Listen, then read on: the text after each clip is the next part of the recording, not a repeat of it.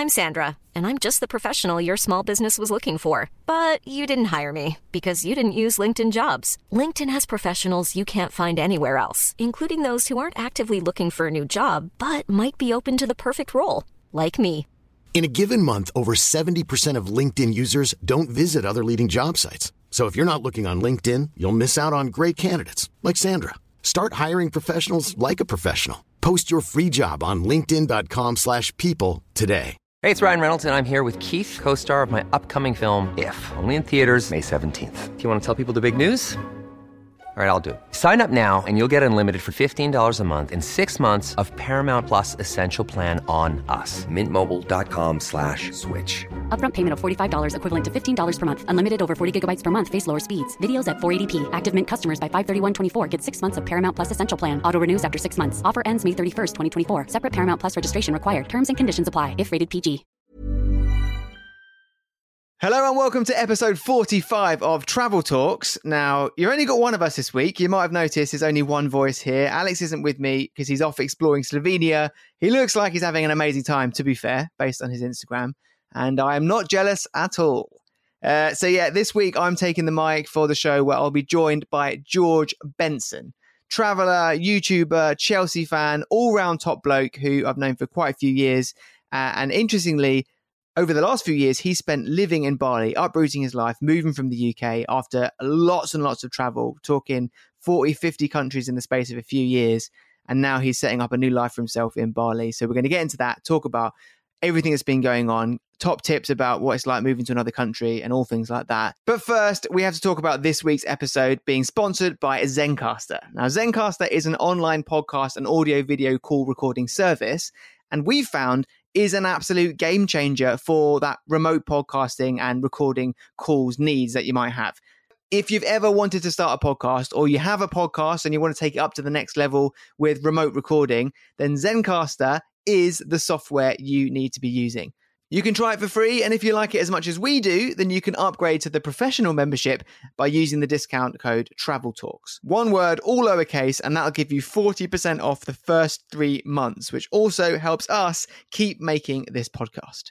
So more on this week's guest, George Benson. Like I said, we've known him for a little while, mainly from my own YouTube days. And when he was doing YouTube, I was doing YouTube, kind of bringing us together, shared interest in football and travel.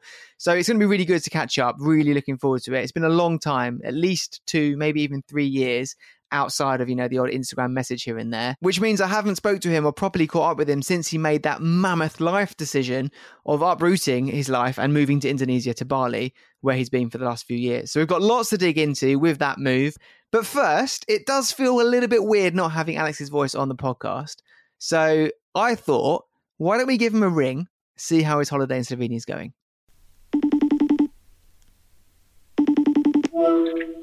Hello, mate. Hello, mate. How's How it are going? you doing? You okay? I'm good. How are you? Yeah, nice, man. I'm good. I'm living the good life. Where are you right now and what are you doing? I'm in Bled at the moment in Slovenia, and I was in the hot tub. I got out of the hot tub momentarily to take this call off you.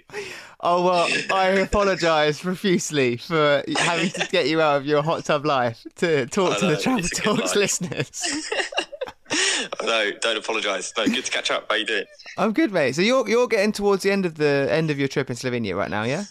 Yeah, unfortunately, we've had an amazing trip so far. We've got a few more days. We're going to do one more night in Bled and then back to one night in Ljubljana. But yeah, what a country, Saunders.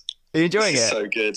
Yeah, no, honestly, this is such a beautiful country. I mean, we've been to Bovec, we've been to Piran on the coast. Obviously, we spent one night in Ljubljana. I feel like we haven't seen the best of that yet, but yeah, amazing country. I mean, Bovec or Triglav is ridiculous. Nice. What's been the highlight so far?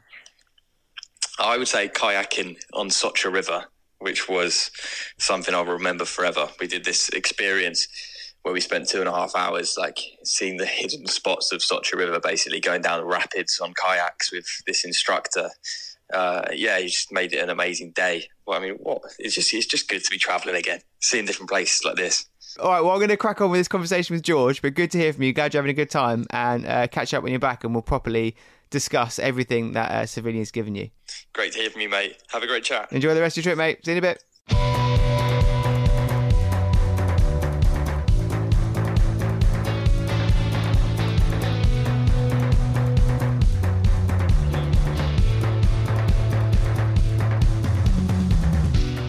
where are you right now? I am currently in my bedroom in Bali, in my house. that needs some more questions we'll get onto later. But whereabouts in Bali are you?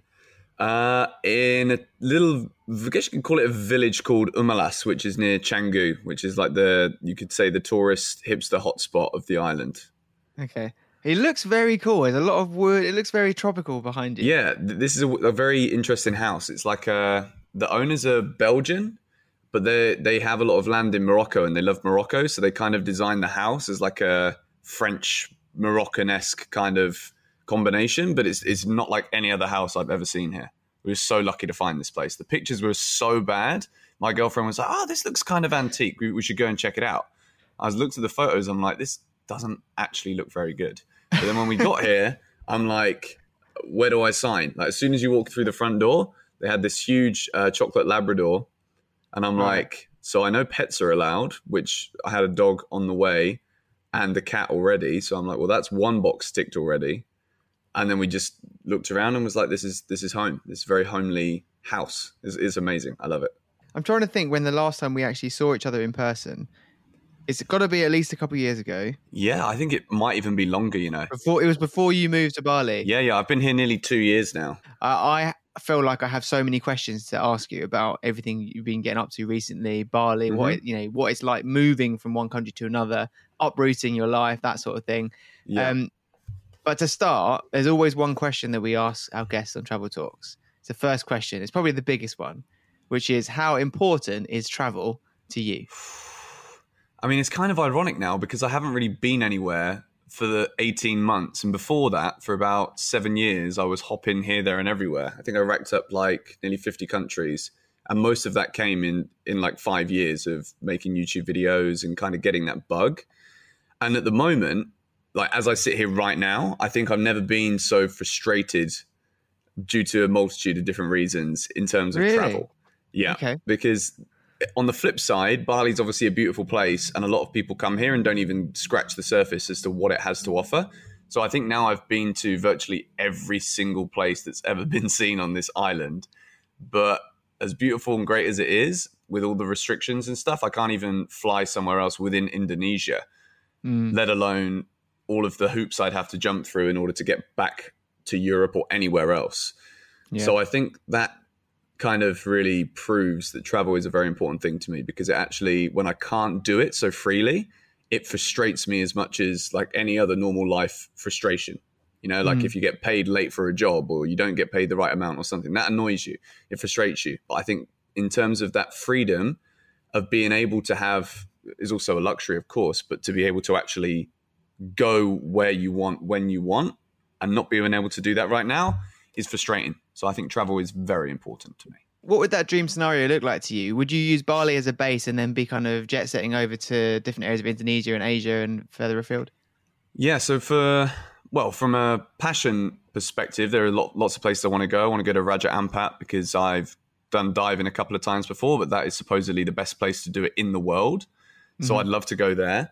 I also have an idea for a football series that I want to create, which is basically going around Indonesia, speaking a bit of the local language, trying to integrate it, English with Indonesian subtitles, because Indonesians absolutely love it when people jump into like a sport theme over here, because football is massive. The quality might not be what we're used to in Europe, but the fan bases are just as passionate and just as rife, I guess you could say, as anywhere else in the world. So I kind of want to use all of the expertise I built up through making travel content and obviously football, which is now pretty much everything I do, and put that together. But yeah, I think in terms of coming in and out of Bali, it's become easy for me in a sense now, because I have a KITAS, which is basically like a residency permit to stay here. And then I also have a company registered here now as well, which does make it a lot easier. But with COVID and everything else, at the moment, it's not feasible for me to leave here, because the vaccines they have here are the ones I don't want.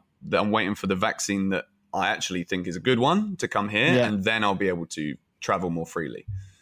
That is an important topic, though, because there are, we've seen it in Europe as well. There are some countries that don't accept certain vaccines. So it's like But that's the thing. I couldn't go back to Europe now because even the vaccine I can get here wouldn't be registered. Wow. Okay. So I'd have to start like chopping and changing them, mixing them up. To be honest, it changes all of the time. But I think as of the point of recording this right now, I think the only vaccinations that I could possibly get here right now are not accepted in virtually anywhere that I would want to travel to. Wow. I mean, that's such an interesting aspect of travel at the moment, isn't it? That's like we just really take for granted. That is crazy. Yeah.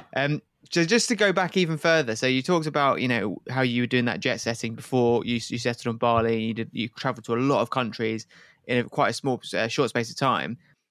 Did you always have that bug for travel? Is that something that came as you grew up, or was it something that came from childhood experiences? I always remember whenever I was on holiday, I used to go on like a family holiday probably once a year to usually Spain.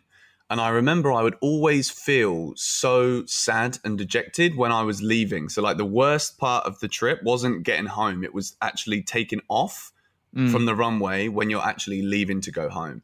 And I would look down and I'm like, why isn't this like down beneath me where I can stay? Why do I have to go back to school? Why do I have to go here? Why do I have to do that? So I think when I was a kid, holidays, I absolutely loved them from the sense of, I like hot weather for a start. I love being in the sun, which is slightly dangerous, but it is a nice passion of mine. So I think it's always been a bug, I guess you could say, that I've had, or a little virus that's just been eating away inside of me. And I also think because very few people in my family have been anywhere really other than France, Netherlands, Spain. Most of my family haven't ventured any further than that. And then when my grandma was alive for the last like 4 or 5 years of her life, she got really into photography, bought a really, really nice camera. I can't remember exactly which one it was now, but she was into wildlife photography and she would go to like Yellowstone National Park. She went to Kenya, South Africa, Namibia, some amazing places to take pictures. And at the time, I thought, oh yeah, that's cool, that's nice. But then as I started to grow in terms of what I was doing online, I was like, actually, you know what? My nan was really cool. Like she took some incredible photos. I think National Geographic almost wanted to buy one of her pictures of wolves because she also worked for the UK Wolf Conservation Trust. So she was big into wolves. So like all of her trips were to try and find wolves in the wild to photograph. Sounds like a legend. Yeah, she was amazing. Like, and I think it's kind of sad that I never got to share that passion that she had that I now have. You know, like if she saw the gear that I have now, like we'd spend hours sat there in drinking tea, talking about this lens, that lens, let's swap this one, use that one, you know, it would have been cool. But I think it's always been for me, like, especially with travel and my family, no one really wanted to go anywhere. Nobody really liked flying, really. So I always just tried to do the opposite in everything. So yeah, it's worked out well. That's why I'm on this podcast here with you. Okay, let's talk a little bit about that time where you were, you know, really going about traveling lots of different places in that short space of time, like we said. That, correct me if I've got my timeline wrong here, but that kind of followed a little bit of a rebrand in terms of what you were doing creatively on YouTube, right? Yes. Yeah. I think the thing was when I was I started with Call of Duty and then I did the chat roulette stuff. And at that point, I just liked all of YouTube. I watched so many different things.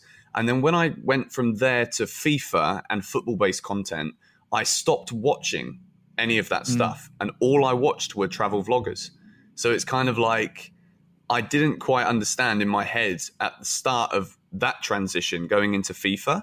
I didn't figure that I could actually do these travel things myself, because by that point, I'd actually built up an audience that would have been active and big enough to have been able to make that transition even sooner. And I didn't see that for a while. But the less content I consumed from that niche that I was creating in, which was the football FIFA niche, the more I realized, damn, like I need to get a vlogging camera and I need to start vlogging. And then with the vlogs, it was weird because I thought that the travel videos were going to be the big bangers.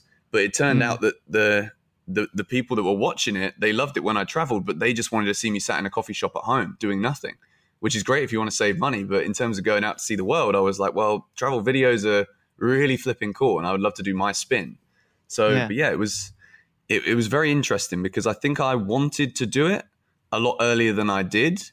And then it was just all about having the confidence to actually pick up the camera and actually film myself and come up with stories and places to go and things to see. There was a period of time in 2017 from December through to March. I had the most sponsored travel trips that I ever had. And they usually, when these things happen, you know it, like you get a deal comes in to go here and do this. And then another one comes in and you're like, these are both great. This happening at the same time during the same week. You're like, really? Like, great problem to have, but it's still a problem, you know?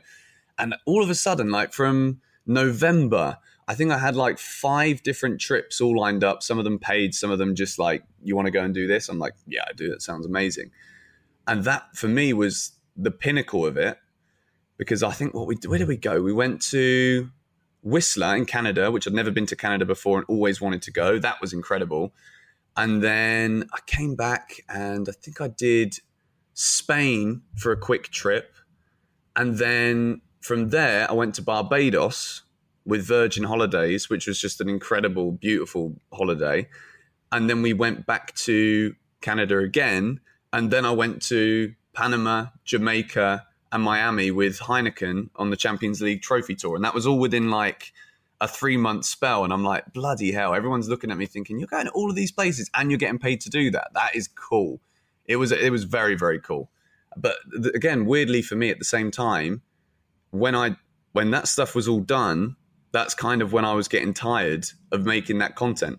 It's always been the way for me. Whenever I actually start to really make a wave in a field, particularly with content, I lose interest in it personally. And then it just disappears. So at the beginning of 2017, I was kind of going into more of like I had a girlfriend that I broke up with who we'd been together for like 5 years. So then my traveling started being a bit more like with the boys, going out. And you know what that's like when you're doing that 3 or 4 times a week, you forget or can't pick up the camera and actually do anything productive. Yeah. So I think from that point, I kind of lost interest in it really. But I still loved to travel. But another problem I had was that I felt that when I was traveling, there was too much onus, not necessarily on all of the things that I wanted to see or do, but more so what would the audience want to see? What would be the most exciting, the most enthralling? And it seemed a bit forced, you know, and I don't think I fully appreciated the magnitude of some of the things I was doing. You know, like I was in Canada, we took a helicopter and landed at the top of this mountain. And you jump out the helicopter and you're like chest deep in snow, wading through. And I'm like, this is epic. You know, like the Rocky Mountains in Canada, in Alberta, beautiful. One of the most beautiful things I've ever seen in my life. But I'm there like fiddling around in minus 20 degrees with my camera. And I just got really frustrated with that. And it kind of killed it for me a little bit. It's so refreshing to hear you say that, because I've mentioned a very similar thing from my own experience in this podcast before. We've had other people who make travel YouTube content come on before and say exactly the same thing. It really is almost unanimous across that space that it's not burnout. It's the idea that you stop traveling for the reasons that you like traveling and you start traveling to make content. And then it's like, I'm not remembering the experiences. So what that led into then for you was, well, maybe a little bit of a gap, but then you kind of honed down on, you know, football is my passion. You know, you are probably the most enthusiastic Chelsea fan on the internet. I'll take that, to be honest. I think I get people taking the piss out of me here. Like, oh, Mr. Chelsea's in town. I'm like, can we, like, I'm a little bit more, you know, there's more to me than just Chelsea Football Club, but I can see why they would say that. You know? Yeah. But then I also, because I wanted to touch upon, because in that time as well, you mentioned it a little bit with the Champions League stuff, but you sort of managed to find that world of football and travel and put them together and have your own experiences there. So talk us through some of those experiences, even stuff from following your team around Chelsea or following England or other, you know, events. I think for me, like it's the perfect mix. And it's actually one of the main things that I'm going to be doing now. So one of my upcoming projects here in Bali is there's a company called Sungai Watch. And I think I'm probably allowed to say that we're going to be doing this. But Sungai is river in Balinese. So what this company does is they basically clean the plastic from the rivers. They've got these big barricades to stop all of the plastics that come from the villages going into the ocean. So what we're going to do is there's a lot of football pitches on the island that are kind of, you know what it's like when you're having a kickabout with your mates, and 2 jumpers will do, but a nice goalpost is always a little bit better. You know what I mean? Yeah. So we're going to be taking the plastic, recycling it into football goals, and then creating pitches. Well, not doing anything to the land. We don't want to own any of the land. We're just going to literally gift it to villages. And I want to film and document that process, because the nets are going to be made out of plastic bags. There's a woman who, it's like braiding hair. She sits there with the plastic bags, and it's going to be the net. And then we're either going to use recycled bamboo from the rivers, because there's a load of bamboo and trees and whatever that wash down too that they take out. Or it might be a slightly more complicated, but just put together a load of plastic bottles to make these goalposts.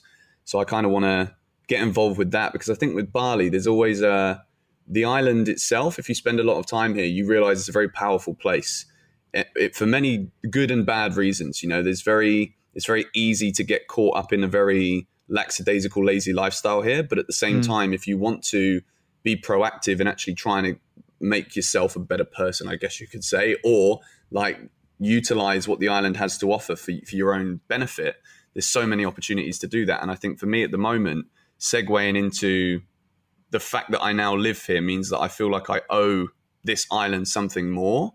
So I think for me to be able to tie in my experience with the travel videos, my passion with football, but to actually give villages something like this is something that I'm really trying to push for the next few months. Although it's going to be rainy season, so maybe I'll have to postpone it again. But yeah, I think that's going to be one of the next steps, as well as following Bali United. I'm friends with a couple of the players in the team, so they can kind of get me behind the scenes access. So I think being that Westerner who's doing the vlogs, like the match day vlogs like I used to do with Chelsea, that is going to be quite exciting, because the Bali United fans are absolutely mad. And the audience that you can get, particularly in Indonesia, is massive. One of my friends started doing he's actually got the same name as me. He started doing Indonesian TikTok food reactions. And he's got 1 million followers almost in 7 months. Wow. And he doesn't really speak any Bahasa, which is the local language. He just has little things that he says, and the rest is in English, but they absolutely love it. So it could be quite an exciting little detour for me in terms of the content I'm making. Very excited about it. That initiative, that's amazing. That's so innovative. The idea of using that waste and turning it into something that's passionate for young people and people interested in football. That is, mate, I love to hear that. And something really poignant you just said then about you feeling like you owe the island that's given you this life and this experience. I think that's so important that people have that perspective when they do things like travel to different places or move to different places. For me, I always complain about Indonesia for many different reasons, because there is a lot of stuff that goes on here that you're just like, how and why is this even possible? And when I find myself doing that too much, I then get reminded, because the sunset will be beautiful, and I'm like, should I really be complaining like this? Not really. And I think in terms of my past experiences here, before I even decided that I was going to consider living here, when I traveled here, I'm sure you remember back in 2017, I had the bike crash. Yeah. And that at the time was when I was not really abusing the island, but I was abusing myself with what the island could offer to me. And I was going out all of the time. I was partying all of the time. And then I have this crash. And then I look at myself and I'm like, was it the fault of the wet sand on the road, or was it you? It was me. It was me, So I think ever since then, it kind of changed my perspective as to how I should behave and how I should treat this place. It's not like, especially if you want to live somewhere, you can't see it as a party island. Even now, I'll go out on a Friday night today. I'll go out and have a couple of beers. But over the course of the last 2 years, I've kind of toned all of that down massively. And I'd say even when I was in London, I was going out more. Yeah. It's become kind of just a subsidiary part of my life, really. But I think it's important that you really look at what you can do that a lot of people here might not be able to do, and kind of fuse that together so that you feel as though you're giving something back. I think it's so important. And I've had so many conversations with friends of mine now that are locals here that are like, trust me, once you've been on this island for X amount of time, you're going to feel that you need to be a certain way in order for it to respect you and you to respect it. It's a very spiritual place. Wow. But yeah, it's powerful, man. It's super cool. That's so interesting to hear. I have a lot more about Bali I want to touch upon, but just to go back a little bit on the football side of things, I'd love to hear some individual experiences of some of your best football travel that you've got to do over the years. Oh, I think I've got two obvious ones that are good and bad. The bad one was going to Rome. Chelsea versus Roma. I think it's September or October 2017. A lot of the things happened in 2017. And we lost 3-0, which was a nightmare. But when I landed in Rome, I left my passport on the seat next to me because I had a spare seat next to me. And I get down in Rome, when you land, you go down the steps onto the tarmac and then you go in. I got to the bottom of the steps and I said, can I go back up and get my passport, please? I've left it on the seat. They're like, no, you're not allowed back on the plane. I'm like, oh, that's nice, cool. They said, just go over there and you can wait. And within 10, 15 minutes, you'll have your passport. So waited. Hour passes. I'm like, this isn't good. This doesn't look good. The plane's now moved. It's gone somewhere else. I can't see it. And I'm trying to ask everybody in the best, like, broken Italian that I can, like, when can I get my passport back? Here is my ticket. I had the ticket, just not the passport. And in the end, the plane ended up leaving for Seville. What? The passport's still there. They said they'd gone on, cleaned the plane, checked the plane. I'm like, well, you didn't clean the plane or check the plane, because if you did, you'd have seen my passport there. No one would have stolen it. I was right at the back of the plane. So no one's going to go back just to say, it's George Benson left his passport on the seat. I knew it was there. So I'm there for 10 hours in the airport in this one little room, and I'm getting super agitated. I don't get any information. Every time I got my phone out to check the flight, because the flight was going to Seville and then coming back to Rome within the same kind of, in the same evening. So I'm there, and eventually the passport comes back. And I'm like, okay, fantastic. This has been a lovely 11 hours sat in Rome Airport in this crappy little room where I get given like a little plastic cup of water every hour. And any more is like, no, it's treated like a criminal. It felt horrible. And then after that, I get to my hotel that was about 120 euros a night because I left it late, as I often do, which is, I think, a common theme with people that make travel videos online. I get to the hotel and there's no air conditioning and there's no windows. There's just a little fan. And the bed is like one of those beds where they've just pushed two singles together, but the mattress is kind of bowing in the middle. And there's not enough room on the left for me to pick the left side or the right side or sleep in the middle of it. I'm just like, this is naff. Went to the bar to meet up with some of the Chelsea fans, and I got there and everyone had just left because Lazio fans had stormed the place trying to batter people and then blame the Roma fans, because the Roma and Lazio fans, whenever there's English teams in town, they all go out to like fight one another so that they can blame the other one and say, it's the English in town. So like, it was them, it was this, it was that. Then we lost 3-0, got stuck in the Stadio Olimpico for 2.5 hours after kickoff. And that was a great trip. What an experience that was. And we lost like the most handsome win for Roma like you could ever imagine. We were awful and they were so good. They've never been that good. Oh, no. That's not what you want, is it, after all of that ordeal then to lose the game as well? Nah. But I think the best one was the England semi-final. Even though we lost, like, I don't think I've ever felt such like the adrenaline of walking in Moscow on the day of that game. And, you know, when I went there, I was kind of skeptical because a lot of people had a misconception or a preconception of what the World Cup was going to be like in Russia. And I didn't ever expect to go. I kind of got dragged in to the semi-final for England-Croatia about 4 days before. And of course, as soon as I got the call, I was like, yes, just put me in the flipping cargo. I'll go and sit in the hold. No problem. I'm there. And I remember just walking around thinking, this is insane. Like, it's Croatia, which is kind of a nice semi-final for England to get. You can't really get a better World Cup semi than that. Yeah. And I'm thinking, we're going to do this, you know. And then I'm here in Moscow. That excitement for what it could have been. You know, I'm sure you're a football fan yourself too. Like back with the Euros in the summer, it felt like that the whole tournament too. It's like you get that trepidation of being like, oh my goodness, this could happen here. Yeah. And even in the stadium when Trippier scored that free kick, but I was surrounded by Russians and Croatians. So I was a bit like, oh dear. Wow. And the group that I was with, I was the only English person. So when Trippier scored, I went flying down the stairs. I was screaming. And then I just remember at the end of the game, I was in tears, my head in my hands. Everyone's flooding out because it was like it's a neutral area. Yeah. So half of the people didn't even care about the football in the first place, which is a whole other topic for another day. I think that's a disaster that people can go to football games like that. Yeah. But as people were coming down the stairs, I was getting beers poured over me. I was getting kicked. I was getting slapped around the back of my head. And I don't remember any of this, not because I was plastered drunk, but because I was just distraught. I had absolutely no idea what was going on. And then when I eventually came around about 5 minutes later, my girlfriend at the time was like, you okay? You okay? I tried to help you. I tried to stop them. I'm like, what are you talking about? And then I look at my shirt and I feel my hair and it's all sticky. I'm like, and she tells me everything that happened. I'm like, blimey. Okay. I mean, that is the power of football all over, isn't it? Oh, man. Yeah, it's a roller coaster. But I still would say that in terms of the best travel football experience, even though it was a loss, that is number one for sure.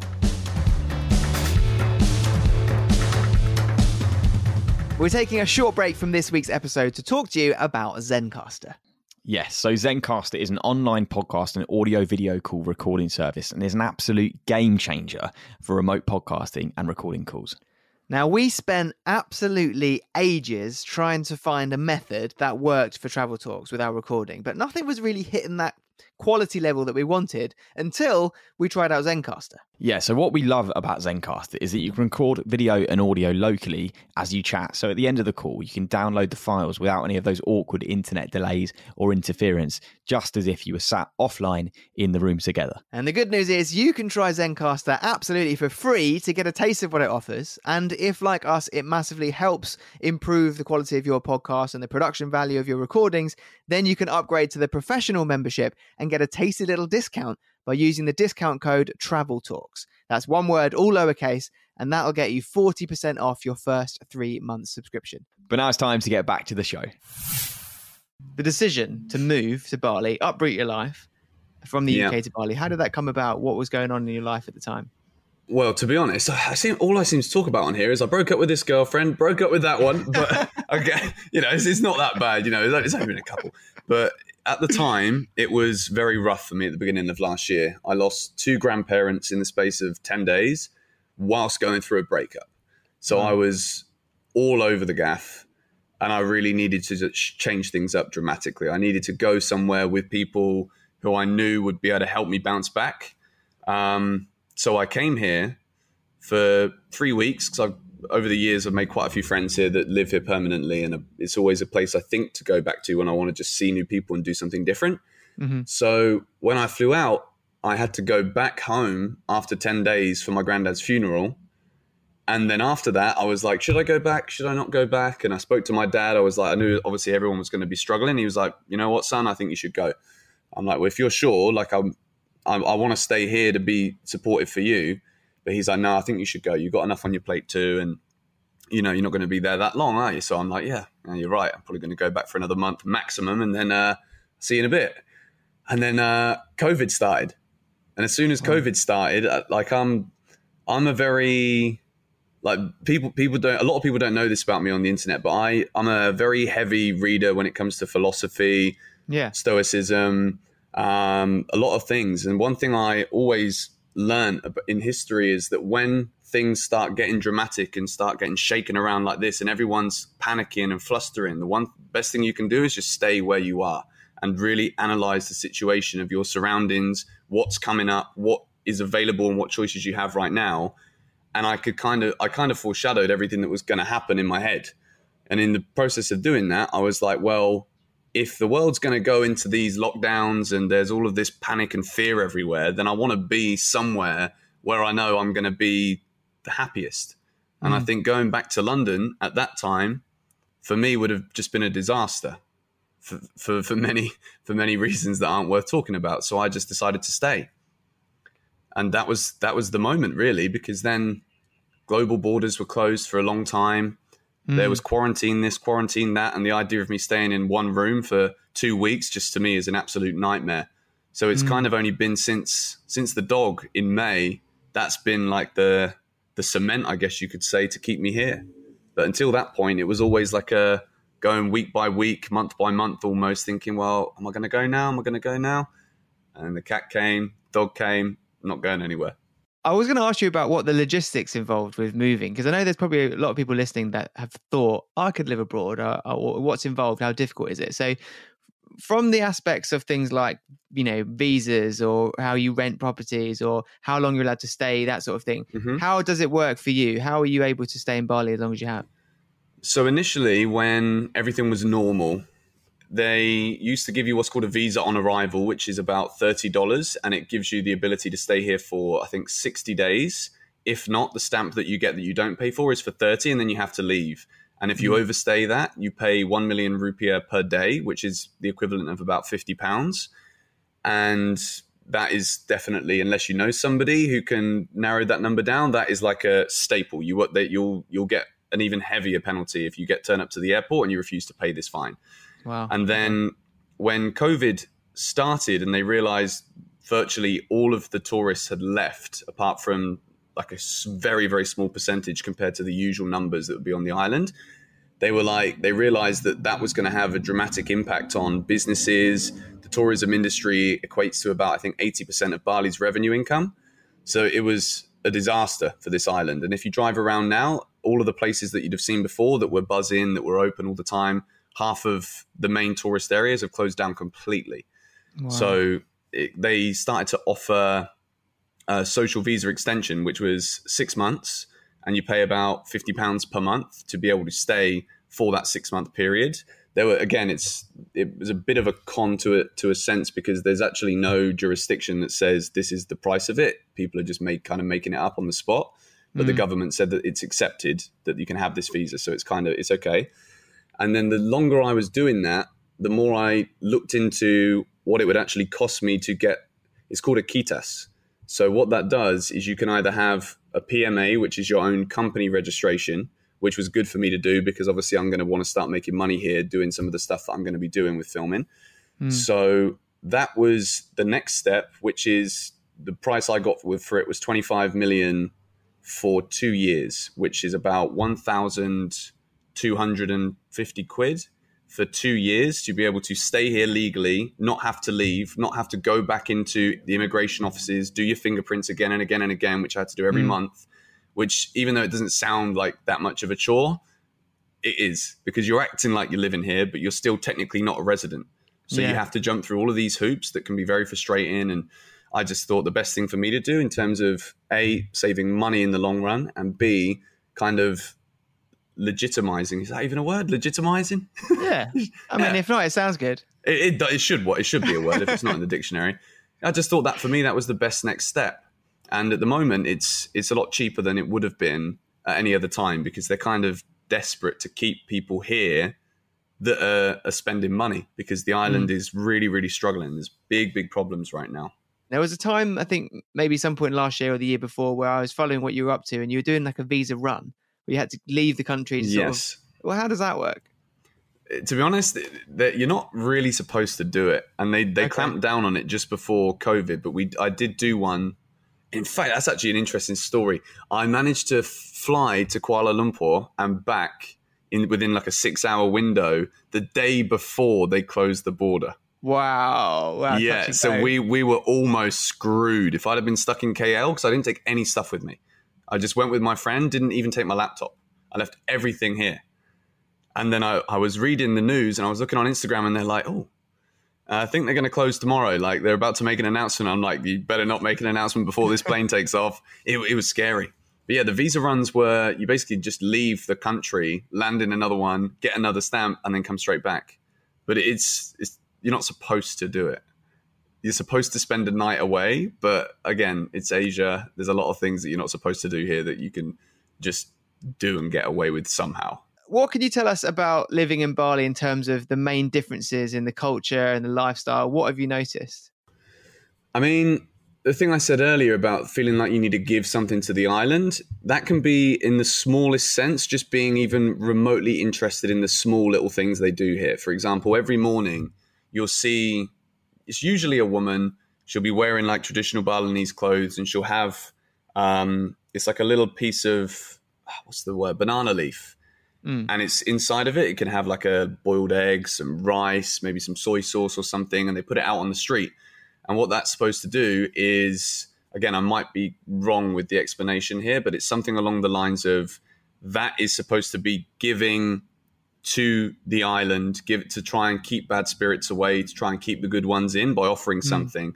There's definitely religious elements to it as well as just a cultural thing. But people love the simplest of things. Like, even if you just go and ask, what are you doing? some of the responses. Like when I first came here and I would ask this question and I'd see different rituals happening, I'd be like, what is this? They're more than happy to take as much time out of their day, the local people doing these things, just to explain it to you. But things like that, that's different. You wake up every single morning from a cockerel somewhere, even if you live nowhere near a chicken that you don't know about. You still hear, I don't know how. I've never ever seen a chicken anywhere around this house, but I still hear them every morning. I've never ever seen one. It's the weirdest thing. What's the pace of life like? Well, I think individually for yourself now, it's good because there's less traffic, because there's less people. So in terms of actually going somewhere to get something done is easy. But relying on somebody else to do it for you, everyone else is on island time. Like that, you cannot make a plan with any more than one person and expect it to go right. Like even me on this today, like I was late to come onto this podcast with you. I was late because I totally forgot the time. It's very easy to sink into that kind of, overly like, the blah, blah kind of life, but you got to own it, especially if you're going to live here, like, especially for me back in like 2017, 18, even 19, when I came here, I was very much like, I'm here on holiday. I'm here to have a good time. And I wouldn't really do anything other than that, apart from the first trip where I made a really epic travel series with a good friend of mine, Tom Norman. Mm-hmm. But this time, it's kind of been, you have the freedom to do whatever you really want to do, because with making Chelsea videos, it's very simple for me. It's always one take. It takes me about an hour to do everything. So that gives me 23 hours in the day, usually, to do whatever I want.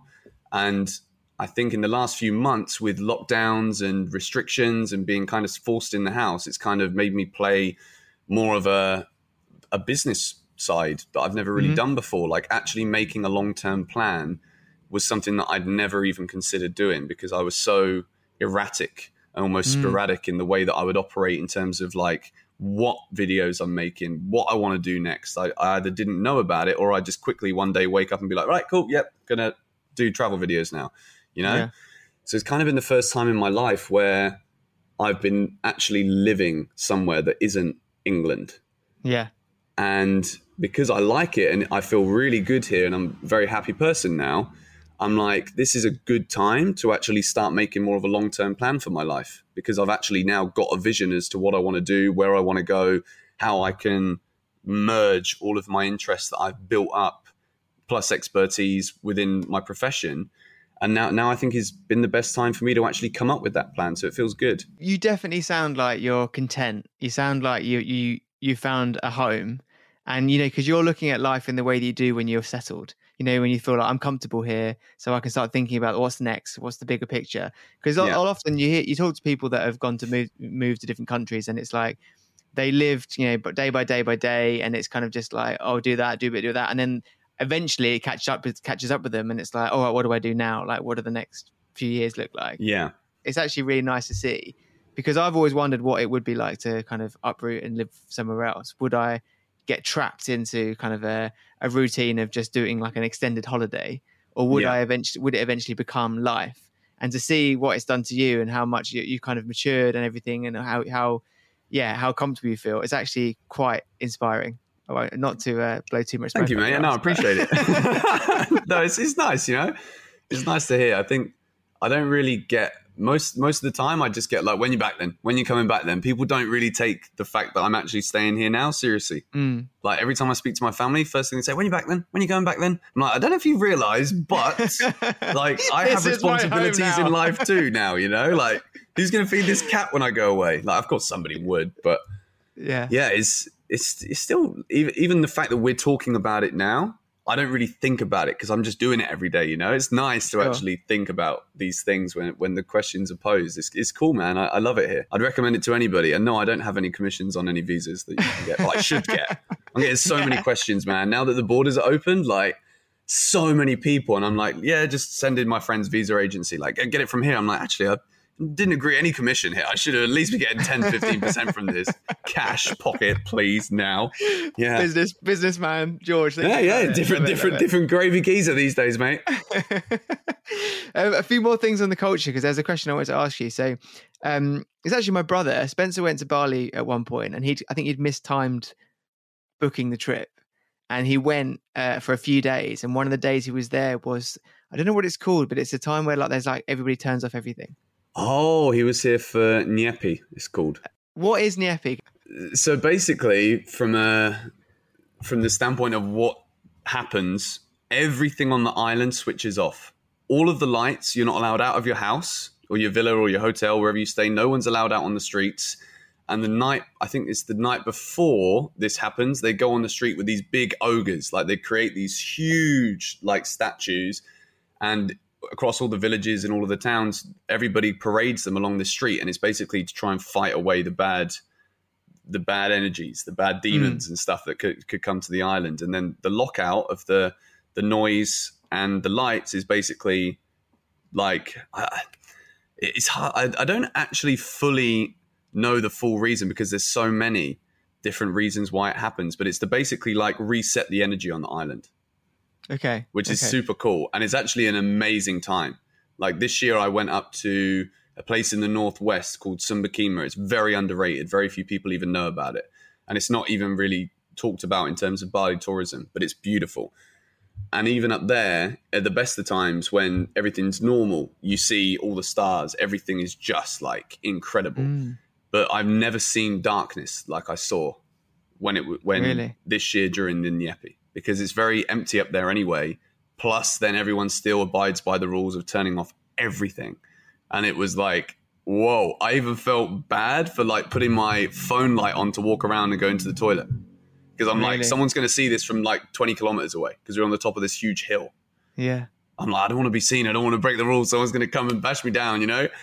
But it's so interesting. Yeah, that was, if you're not planned for that, if you didn't know about that for your holiday, it's normally in March. Yeah. So Spendog needs to pay more attention next time when he's booking his trips. Okay, one more question on culture that I know people listening will be really, really interested to know.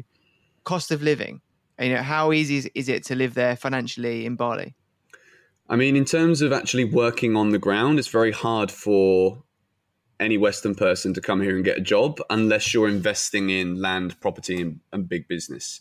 Okay. So if you're making money online or you're, I don't know, selling NFTs or buying Ethereum or whatever, you can live here very, very well for very little. Mm-hmm. In terms of like the average cost of a meal is about £2.50. And even then, like you can find on virtually any street something that's going to cost you about £1 to eat, and you eat good food. So at the same time, you can spend a lot here. It's still not a lot compared to what you'd spend in Europe. Like if you think about the idea of like you want to go and party kind of holiday trip, if that's what you're thinking of doing, to spend, alcohol is the most expensive thing here. That is the most expensive thing you can buy. It's alcohol. But even then, you don't have to go and spend 20 grand on a bottle because there's not a single bottle here that's worth 20 grand. Because it's not like a Mykonos or a Ibiza or something like that. You don't get that kind of extreme standard because it's still Indonesia. So even though alcohol is very expensive, it's Asia. So they're not doing these crazy things that you see everywhere else, like a Miami or whatever.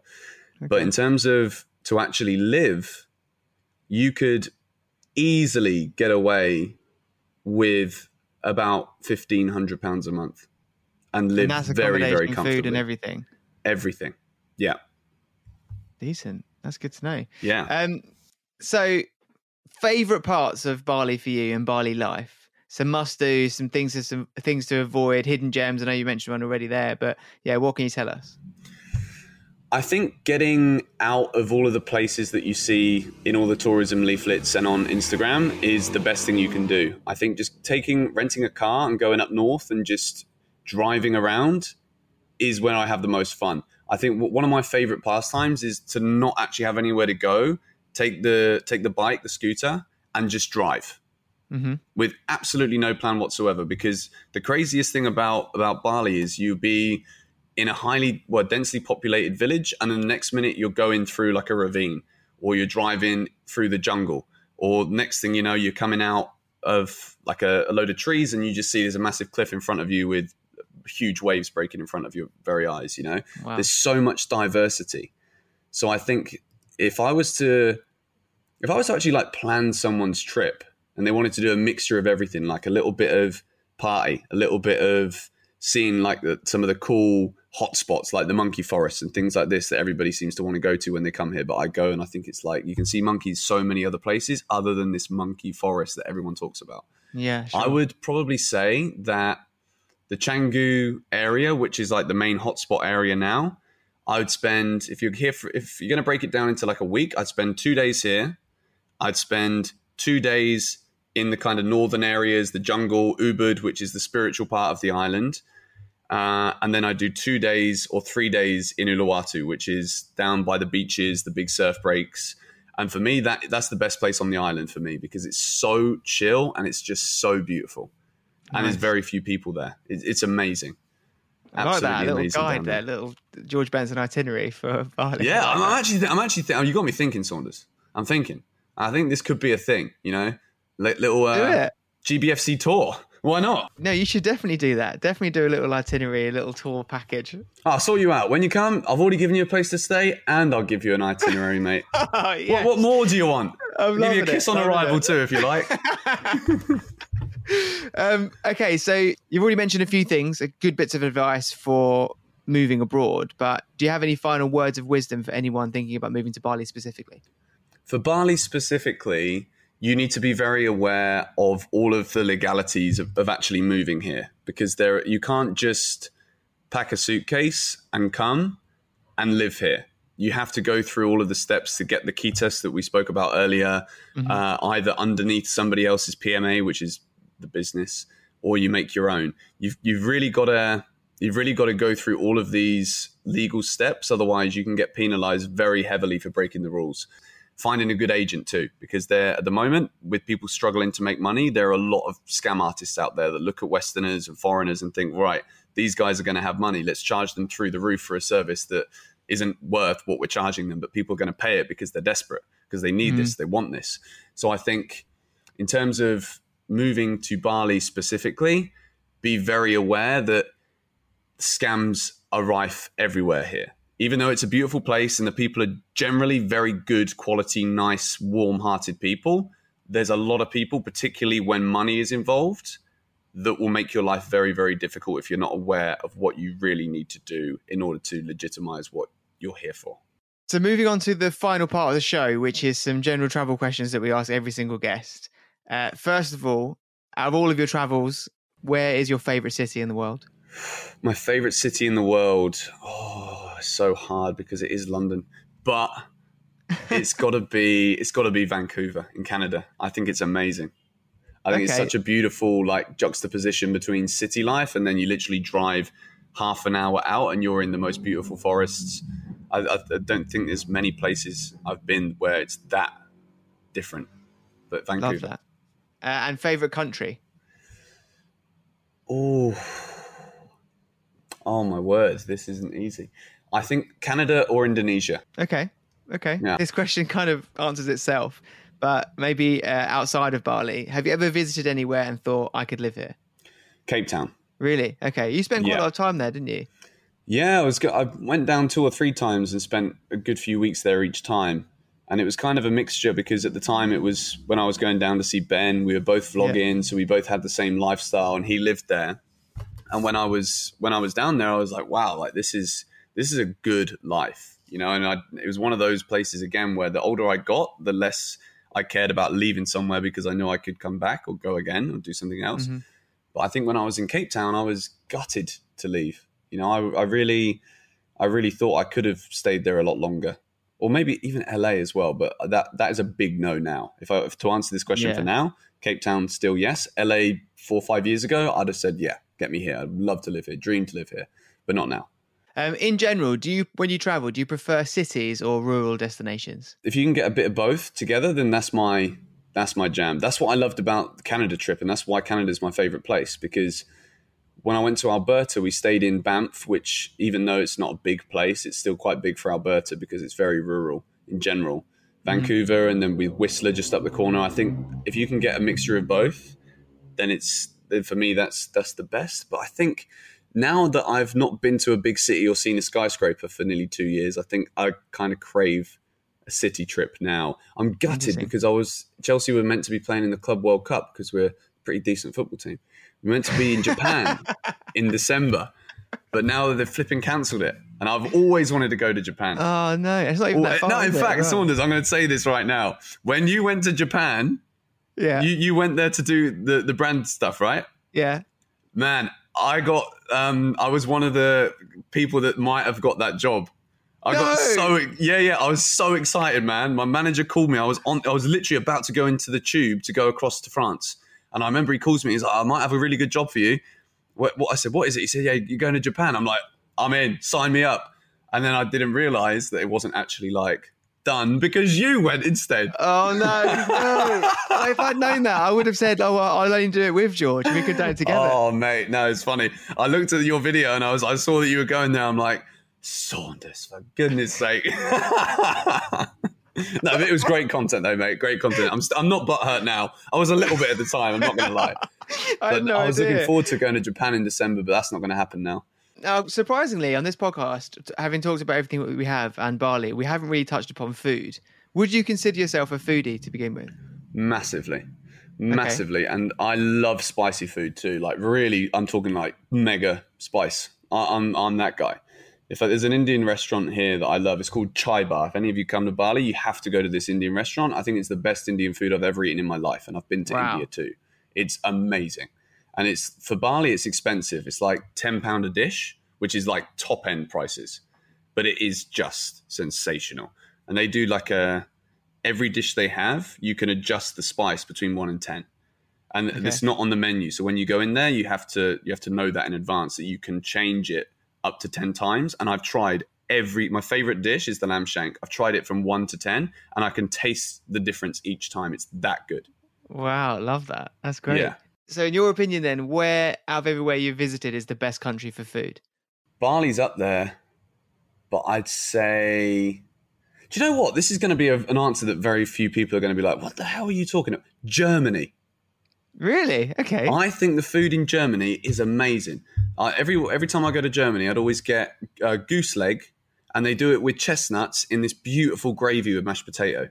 And I've never eaten something that good than I have in Germany. I love the food in Germany. No one ever says that, but for me, it's like Germany is one of the most underrated places in the world. That is a super left field answer, but I absolutely love it. On the slightly more negative side, are there places that you would never go back to? Places I'd never go back to. At the moment, the US. Yeah. I'm sorry, but I won't go into it too much, but I just find the whole thing a bit of a mess. And I have no interest to go back there. Yeah, it's a shame, isn't it? It's really sad. It offers so much as a country, but there is a lot of big question marks, aren't there, in the US at the moment? Yeah, no, I don't see myself going there anytime soon, really, which is a real shame. And on the flip side of that, a place from your travels that you feel like you need to desperately go back to? Ooh. Australia. Yeah? But I do it so differently this time. Last time we did it, it was a road trip, but it was kind of like a party road trip. Now I would go and literally just enjoy how beautiful that place is. Like Australia is just insane. Oh, the dog's here. Hello, mate. This is the reason why I'm here. Oh, yes. Hey, don't eat the AirPod. Yeah. Oh, what's his name? His name is Mason. Mason. Oh, Definitely has nothing to do with Mason Mount whatsoever. Oh my God, is it actually named after Mason Mount? No, well, I called the cat Zola because of Gianfranco Zola. So I'm like, well, the dog needs a name too, so I might as well stick with the theme. And now it's, if there's any more little Bensons that are running around, I'm sure they're going to have some kind of affiliation to the Mighty Blues. But it is definitely because of Mason Mount. And final question, there's something we ask all of our guests. In terms of bucket list destinations, what sits at the very top of your bucket list and why? Japan. Because I think the fact that even the way that they write things, I cannot understand it. I think the cultural shock that I will receive when I go to Japan will be a breath of fresh air. Like it will be a struggle, but I think not only the food there is just something I just cannot wait to try. I think even just the way that people behave. Like I love to people watch. I love to watch people and I think in Japan, like, I don't know because I haven't been, but I just think it's going to be so different. I think everything is going to be eye-opening. Love that. Mate, this has been an absolute pleasure. It's been great to catch up and now finally talk about, everything that's been going on the last few years with you in Bali. It's been awesome. Yeah, mate, honestly, thank you so much for having me on. I love to catch up with you, and it's been a great chat.